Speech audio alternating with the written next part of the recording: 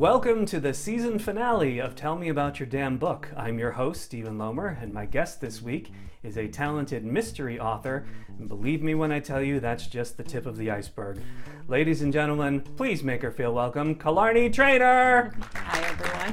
Welcome. Thank you so much for being here. Thank you for having me, even though I was a half hour late. Hey, don't worry about it. It's fine. You're here. That's the important thing. I'm going to start by reading your bio. You are a writer, singer, actor, stunt woman, martial artist, and history buff. I told you, tip of the iceberg. You decided that you wanted to write books as soon as you were old enough to start reading them. A resident of New Hampshire, you work at an insurance brokerage by day and write your novels by night. Your books Summer Shadows and Necessary Evil reflect your love of local culture, history, and long summer days. When you're not writing, you can be found daydreaming about faraway places, watching old movies, reading long books while drinking too much tea, working with local film company Narrow Street Films, exploring local attractions, or getting lost in Boston. Or Saugus. Or Saugus. Or Saugus. Yeah, pretty much Massachusetts. Yeah, it's just a blur to me. It's an inside joke. Don't worry about it, people. All right, so let's start from a nice, obvious place. Okay. Killarney. How did you come to be Killarney? Okay, so my dad had a grandmother that came directly from Ireland. He was very close to her, so I was supposed to be Erin.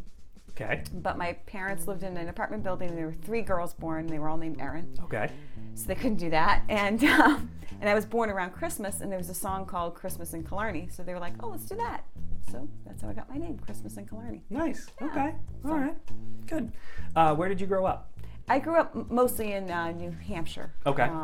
I was born in Lawrence, Massachusetts. So technically I'm a Massachusetts person. But You wouldn't know it. you wouldn't know to look at me. See me driving around going like, what? And what circumstances brought you to New Hampshire? My parents moved there when I was like 2. I had no say in the matter. No. So you were forced over the border. I was. I see. I was. I see. You know, Okay. I kind of resent it, but you know, it worked out for the best. Yeah, clearly. Yeah, Clearly. Okay.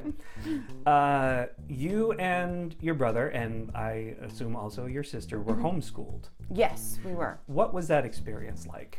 I really liked it. I'm a bookworm. I'm kind of an introvert, so basically my parents had classes for the first half of the day, and the rest of the day we were allowed to do kind of whatever we wanted. So we spent most of our days either reading or running around outside building things or taking our cameras and pretending that we were movie stars. So yeah. I see where this is leading. Right. My dad introduced us to John Wayne movies pretty early. So we spent a good deal of time. We had a screened-in porch, knocking holes into the screen. Oh. And shooting through it at the bad guys that were there. My dad loved that. Sure. Yeah. Who wouldn't? He was just glad that we weren't actually knocking the glass out of it. So that's kind of homeschooling to me was a really fun way to grow up. Okay. And how far did the homeschooling go? Was it your entire education?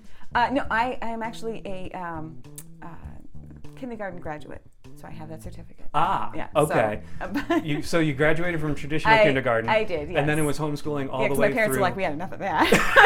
Sure. Yeah. I can understand that. Yeah, but so I was homeschooled through high school. Wow. Yeah, and then I went to work after that. So, Okay. Yeah. All right. Do you think that led to you being an introvert, or were you an introvert and that's why you were homeschooled? Judging from the way I was in kindergarten, I was an introvert then. Really? Yeah. Okay. Because I spent most of my time like looking at other people, going like, "Why are you in my face?" Do you still do that? Yes. Okay. Some things never change. They put me in a corner, like where I work in a corner office, and nobody talks to me, and it works out really well. Oh, nice. Okay. All right. Good. You're an indie author. Yes. What's that experience been like for you so far? A lot of work and a lot of fun, because I have complete control over the material, over the cover, over how I promote, which I do very badly. But it's just a lot of fun. I get to kind of pick my persona, and pick what I want to put out there, so I don't have to write to market, which is very good because I'm not naturally writing to market. Sure, so. sure. Nobody even knows what the market is anymore. No one does. So yeah. A few of my friends think they know what it is. Yeah, but no one does. No one does. No. Would you ever pursue traditional publishing? Oh, I'd love to. I think that'd be great. Yeah. Now that I know what I like to do, I feel more confident going that route now. Even though it would mean giving up that amount of control over your covers and the schedule and Yeah, all to a of certain that. point. I have some friends who have done a mixed contract, so they can still do their own work on the side. Yeah. And then do some. So I think that would be something I would like. That way I can still kind of do what I want to do, and do something that, would have a more broad reach. Okay. So. Let's talk a bit about your books. Okay. Your debut novel was Summer Shadows, Mm-hmm. which you published in November 2014. Yes. Tell me a little bit about that book.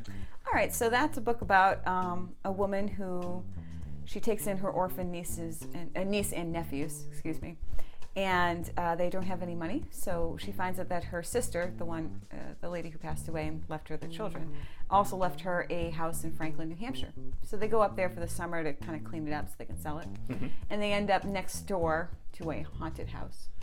And the kids get really fascinated by this haunted house, and they want to see the ghost. Well, it turns out it's not just a ghost, there's actually something really dangerous in the house. And so it's like a sort of my tribute to Disney summer movies, like from the 60s with I can't remember the actor's name, but like I used to watch him as a kid. That guy, that Disney guy there, guy. Dean Jones. Okay. That Disney guy. Yeah. Nice. Wow. So, yeah. You had to dig deep on that one. Yeah, I was like, oh my gosh, like he was foundational. How could I forget his name? And how long did that book take from concept to execution? Actually, a long time, because I wrote the first half over a course of a year, and then I got busy with something else.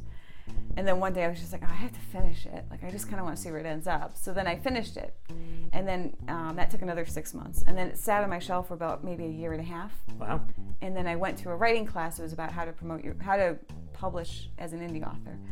And the teacher there, took a chapter from everybody just to kind of see where they were, and said, this actually has some promise.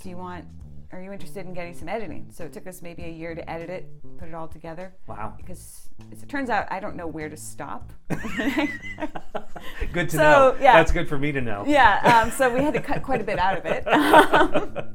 And if you saw the size of the book, you'd be like, wow. But I was actually surprised by how much I enjoyed the editing part. Huh. Because I thought that was just going to be painful, but at that point the book was kind of old, so I wasn't as emotionally attached to it. So it was like watching it was kind of like, oh yeah, it does read better when you cut this part out or when you rephrase this sentence. So Right. it was very interesting. I learned a lot doing that. You may be the only author who's ever appeared on this show who said that they didn't mind the editing process. That's definitely a first. Okay, Yeah. Maybe I'm just a masochist. I don't know. Possibly, Yeah. possibly. And I saw that Summer Shadows has a tremendous number of reviews and 4- and 5-star reviews. People seem to love that book. Yeah, there's one character that people seem to really get attached to, and that's the nephew, the eldest nephew, because he's the one that has the most struggle coming to terms with his parents' death, and he has probably the biggest story arc in it. Are you and doing? the editor didn't like it, and I was See? like, yeah, See? just like I was right about him. And are you doing anything else with that character because he's so beloved? Not yet. It was just meant to be a one-off book. I've actually had people say, well, when are you going to do another one? I'm like, well, they're kind of okay where they are now. Like, I left them in a good spot. So I'll have to wait and see if they start talking to me again. Fair enough. So, Okay. yeah. Nice. Then there was Necessary Evil, which was September 2015. Yeah. Where did that one come from? That one came from, I wanted to do a treasure hunt set in the town I live in. I wanted to just see if I could do it. So it's a Civil War treasure hunt. It's based on a horse farm, and someone's been digging holes looking for the treasure because they believe it's on there, and causes an accident. And someone gets killed because of the accident. And so the basis of the book is about the people who own the farm coming to terms with the accident, coming to terms with a lot of stuff that happened because of the accident, and also realizing that there actually is a treasure on the farm and what that means for their family legacy. Huh. And where did the inspiration for that one come from? A music video. Kind of random, but I was watching this fan-made music video, and I saw this one clip from this old movie. I was like, ooh, I could use that clip. And I built this whole story out of one clip. Wow. And then I found where the clip came from, and the movie that it came from had nothing to do with treasure hunts, or it's actually from a movie called Legend of Hell House. It's like as far from this book as you could get. And I was like, well, glad I didn't watch the movie. So. Well, you saw the clip, and that's the important thing. Yeah, that was the important part. Right. Okay. And then June of 2017 brought Michael Lawrence, The Season of Darkness, which has a movie tie-in, if I'm not mistaken. Tell me about that one. Okay, so when I was a teenager, I was obsessed with a show called Inspector Morse, which is like this BBC mystery series. Very long, very miserable, very British. Very British.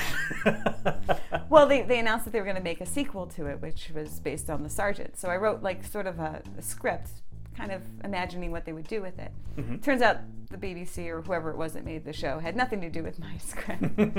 But my brother read it and liked it and said, well, why don't we make it into our own movie? So that's what we did. We turned it into, so it's sort of loosely based on that series, but it's completely Americanized now. And then because I wrote a script, I was like, oh, I already have the story done. I'll just fill in the edges and make a book out of it. So it was a lot of fun making. It was just a traditional, not just but it's a traditional English mystery, but set in Portsmouth. So, neat. Yeah, that was really fun. Yeah, so. Yeah, it sounds it. You're working on a new screenplay. Yes. As we speak. Yeah. How do you decide which of your ideas become books and which become screenplays? Well, this one became a screenplay because when I was younger, I wrote a series of short stories, and my brother called me up last September and said, do you want to turn one of those into a movie? Because, I think it would be fun to do that. Mm-hmm. So that's where this one came from. It was because of this old series. So I went back and I looked at the short stories, and none of them were good enough to be a screenplay, like for a movie. So I had to write a new story based on those characters. Mm-hmm.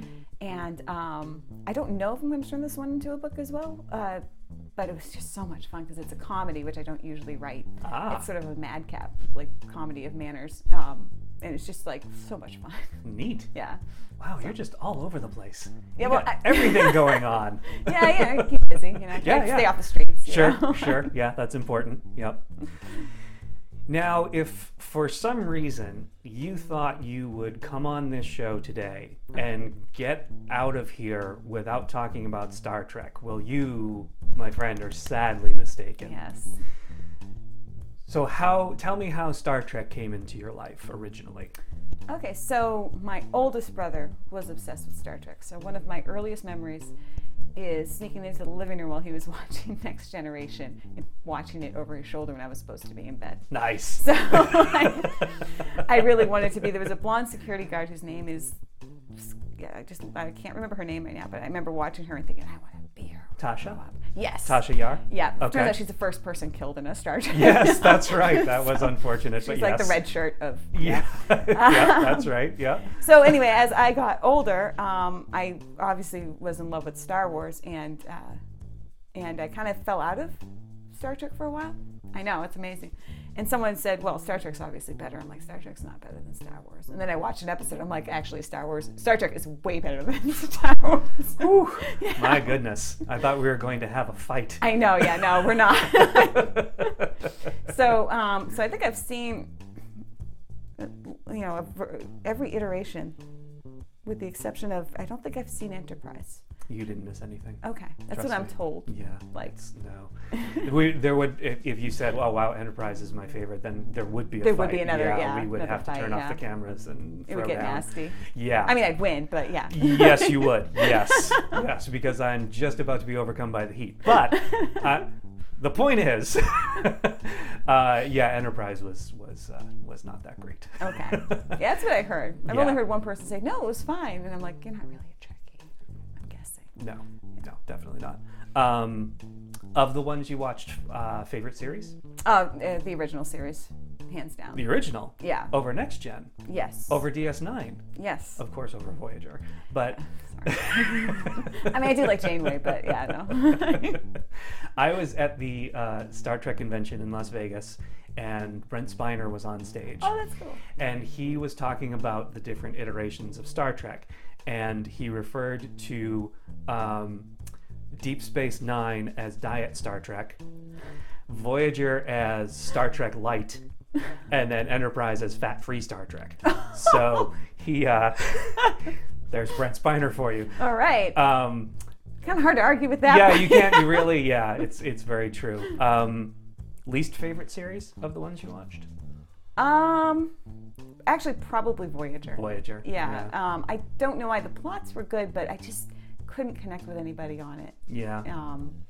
And yeah, I feel like every series has something that you're like, I would probably fix that if I was doing it. You know, but yeah, to me, the closest one to perfection is obviously the one with Captain Kirk. So Sure. you know, Sure. so. Yeah, that makes sense. Yeah. Do you have a favorite character across the Star Trek Not universe? really. I feel like I probably resemble Dr. McCoy most of all. Why? Because I have this habit of sometimes giving my opinion before I think through the logic of it. So I'm like, no, that's wrong. And is Why? there? I don't know. It just is. And do you have a Spock in your life to counterbalance that? I think Peggy's my spot. Okay. Okay. Good. Wow. Very nice. Yeah. So, Good. Yeah. Okay. So. All right. Well, as you know, we have a gimmick on this show that we are contractually obligated to live up to. okay. So, Killarney Trainer, Tell me about your damn book. Good. This is what I came here to do. yes, this is the whole point of everything. This is what it's all been leading up to. All right. So the book I'm going to talk about is Tale Half Told, which is the latest, and it's actually the first in a series, which I think you probably didn't know because we just decided that like a week ago. That's right, we did a day ago. Yeah. Yes, we decided very recently to Yes. talk about this book. Yes. So it's called Tale Half Told, and it's a Christmas ghost story about 4 people that are trapped in a haunted house during a snowstorm, so they can't get out. And it's set in 1971, and there was a murder that happened there in 1946. So it's World War II versus Vietnam War, kind of what's going on. And these 4 people, one of them is just returned from the Vietnam War, so he's having flashbacks and PTSD and all sorts of nasty stuff. And the ghosts in the house are trying to communicate with them and use 2 of the weaker people to try to tell their version of the story. And obviously there's danger. There's one of the characters keeps finding himself ready to throw himself off a dock. And it was my sister's idea because we were watching this haunted house movie, and she came up to me afterwards and said, "Wouldn't it be awful to be like snowed in a haunted house so you couldn't get out?" And I was like, She's dark. "Yeah." And I was like, "I don't want to think about that. I have to go to bed." Like, but I couldn't stop thinking about that. So so we were trying to figure out where we wanted to set it. We set it in 1971 because we didn't want to deal with cell phones. It was like, well, if they don't have them, we don't have to knock them out. That's true. Good point. So no cell phones. And I've never done a horror one before. Mm-hmm. It's sort of a horror story mixed with a murder mystery because there was that murder. But it was so much more fun than I Really? thought it was going to be. Yeah, because... You know, and there were. I found this really creepy soundtrack to listen to while I was writing. And there were days where it was just like, okay, I can't do this today because it's kind of cold and creepy out, and I'm alone in the house, so I can't write this book. But if you're ever writing a horror movie, the 1980 movie The Changeling, I think I'm saying that right, has a fantastic soundtrack to write by. Rich? Oh. Yeah, if you want to scare yourself. So. I've never heard that before. Yeah. And I've never seen The Changeling, so Yeah, now I'm gonna have to check it out. it's a George C. Scott movie. Oh, wow. It's kind of like one of those cult ones that didn't do well when it came out. Now it's got a following, Uh-huh. and I'm one of them. So You're one of the followers? I'm one of the followers. Okay. It's a fantastic soundtrack. Yeah. Okay. So I love the cover of this Oh, book. thank you. The cover is Yeah. very cool. Did you design that? no, I actually found it was a pre-made one, and Oh, that's wow. what tipped me over the edge, saying now I got to write the book because I found the cover.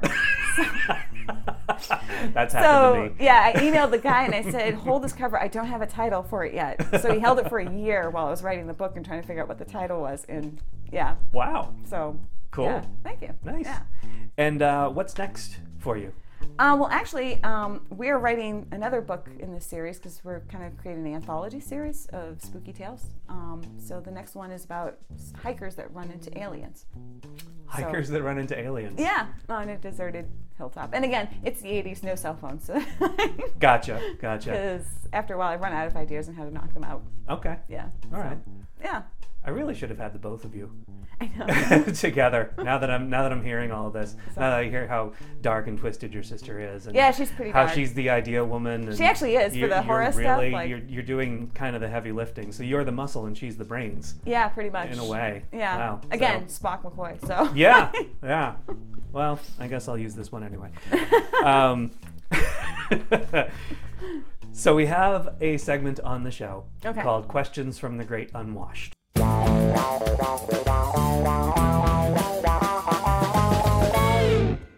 All right.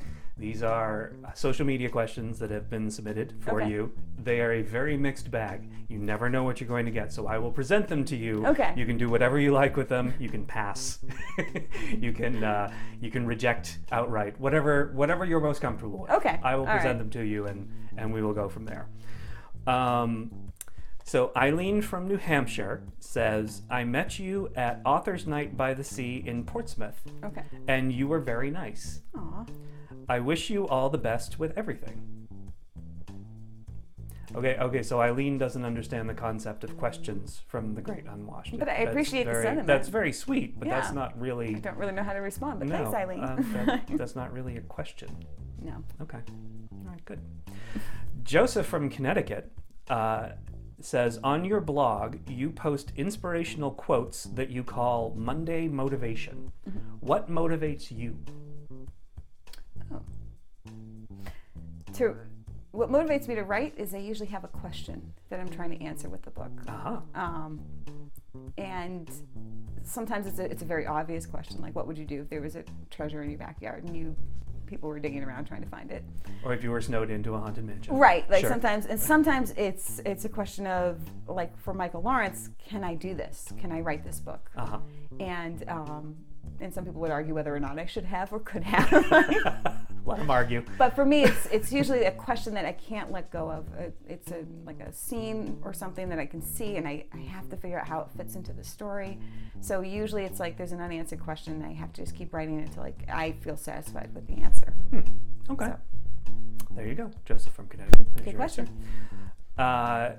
Janice from Chicago asks, have you ever created something that, as far as you're concerned, you created first? Janice, what are you trying to... Oh, I think Janice is wondering if you've ever created something and then it appeared somewhere else and you felt like you created that first. National Treasure. Really? Yes. Okay. What happened with that? I came up with the concept, and I started writing a book about someone who had to steal an artifact in order to save it. And Okay. so that when the trailer came out, they actually said that we have to save the Declaration of Independence in order to save it. And it was like, they got into my computer. Oh my God. Right? I was so mad at Disney.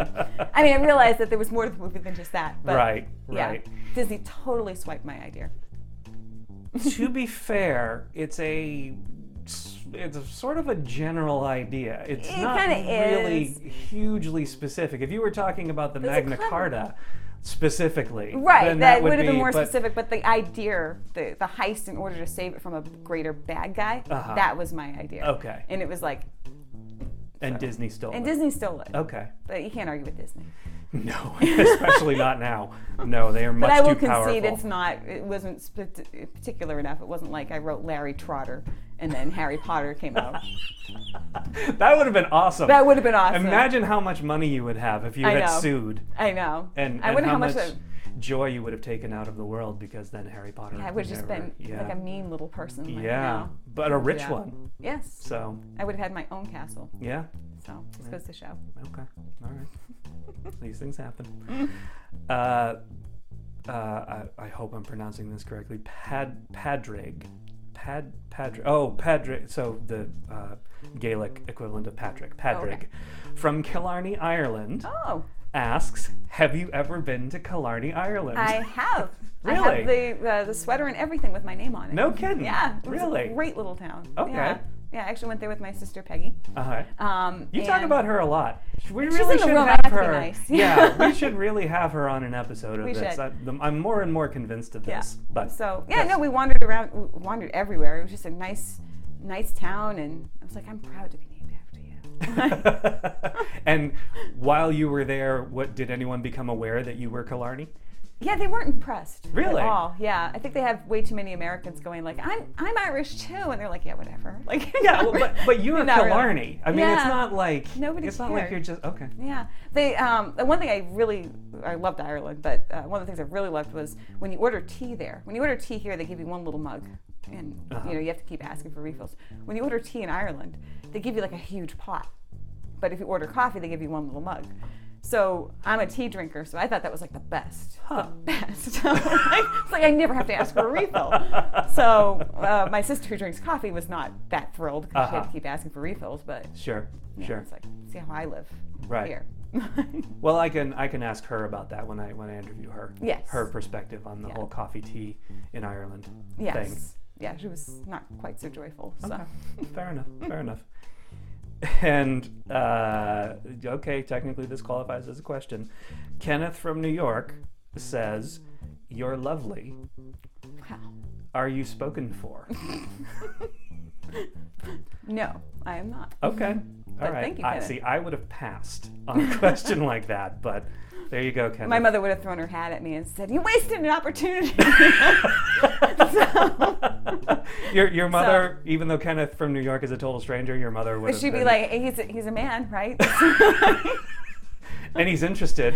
So, what more do you need? Let's go. Let's make this happen. Oh my goodness. Well, that's all the time we have for I'm this. sorry, Stephen, but I can't let you leave. Why not? Don't you recognize me? Yeah, you're Killarney trainer. Why? No. I'm Killarney Lomer. What?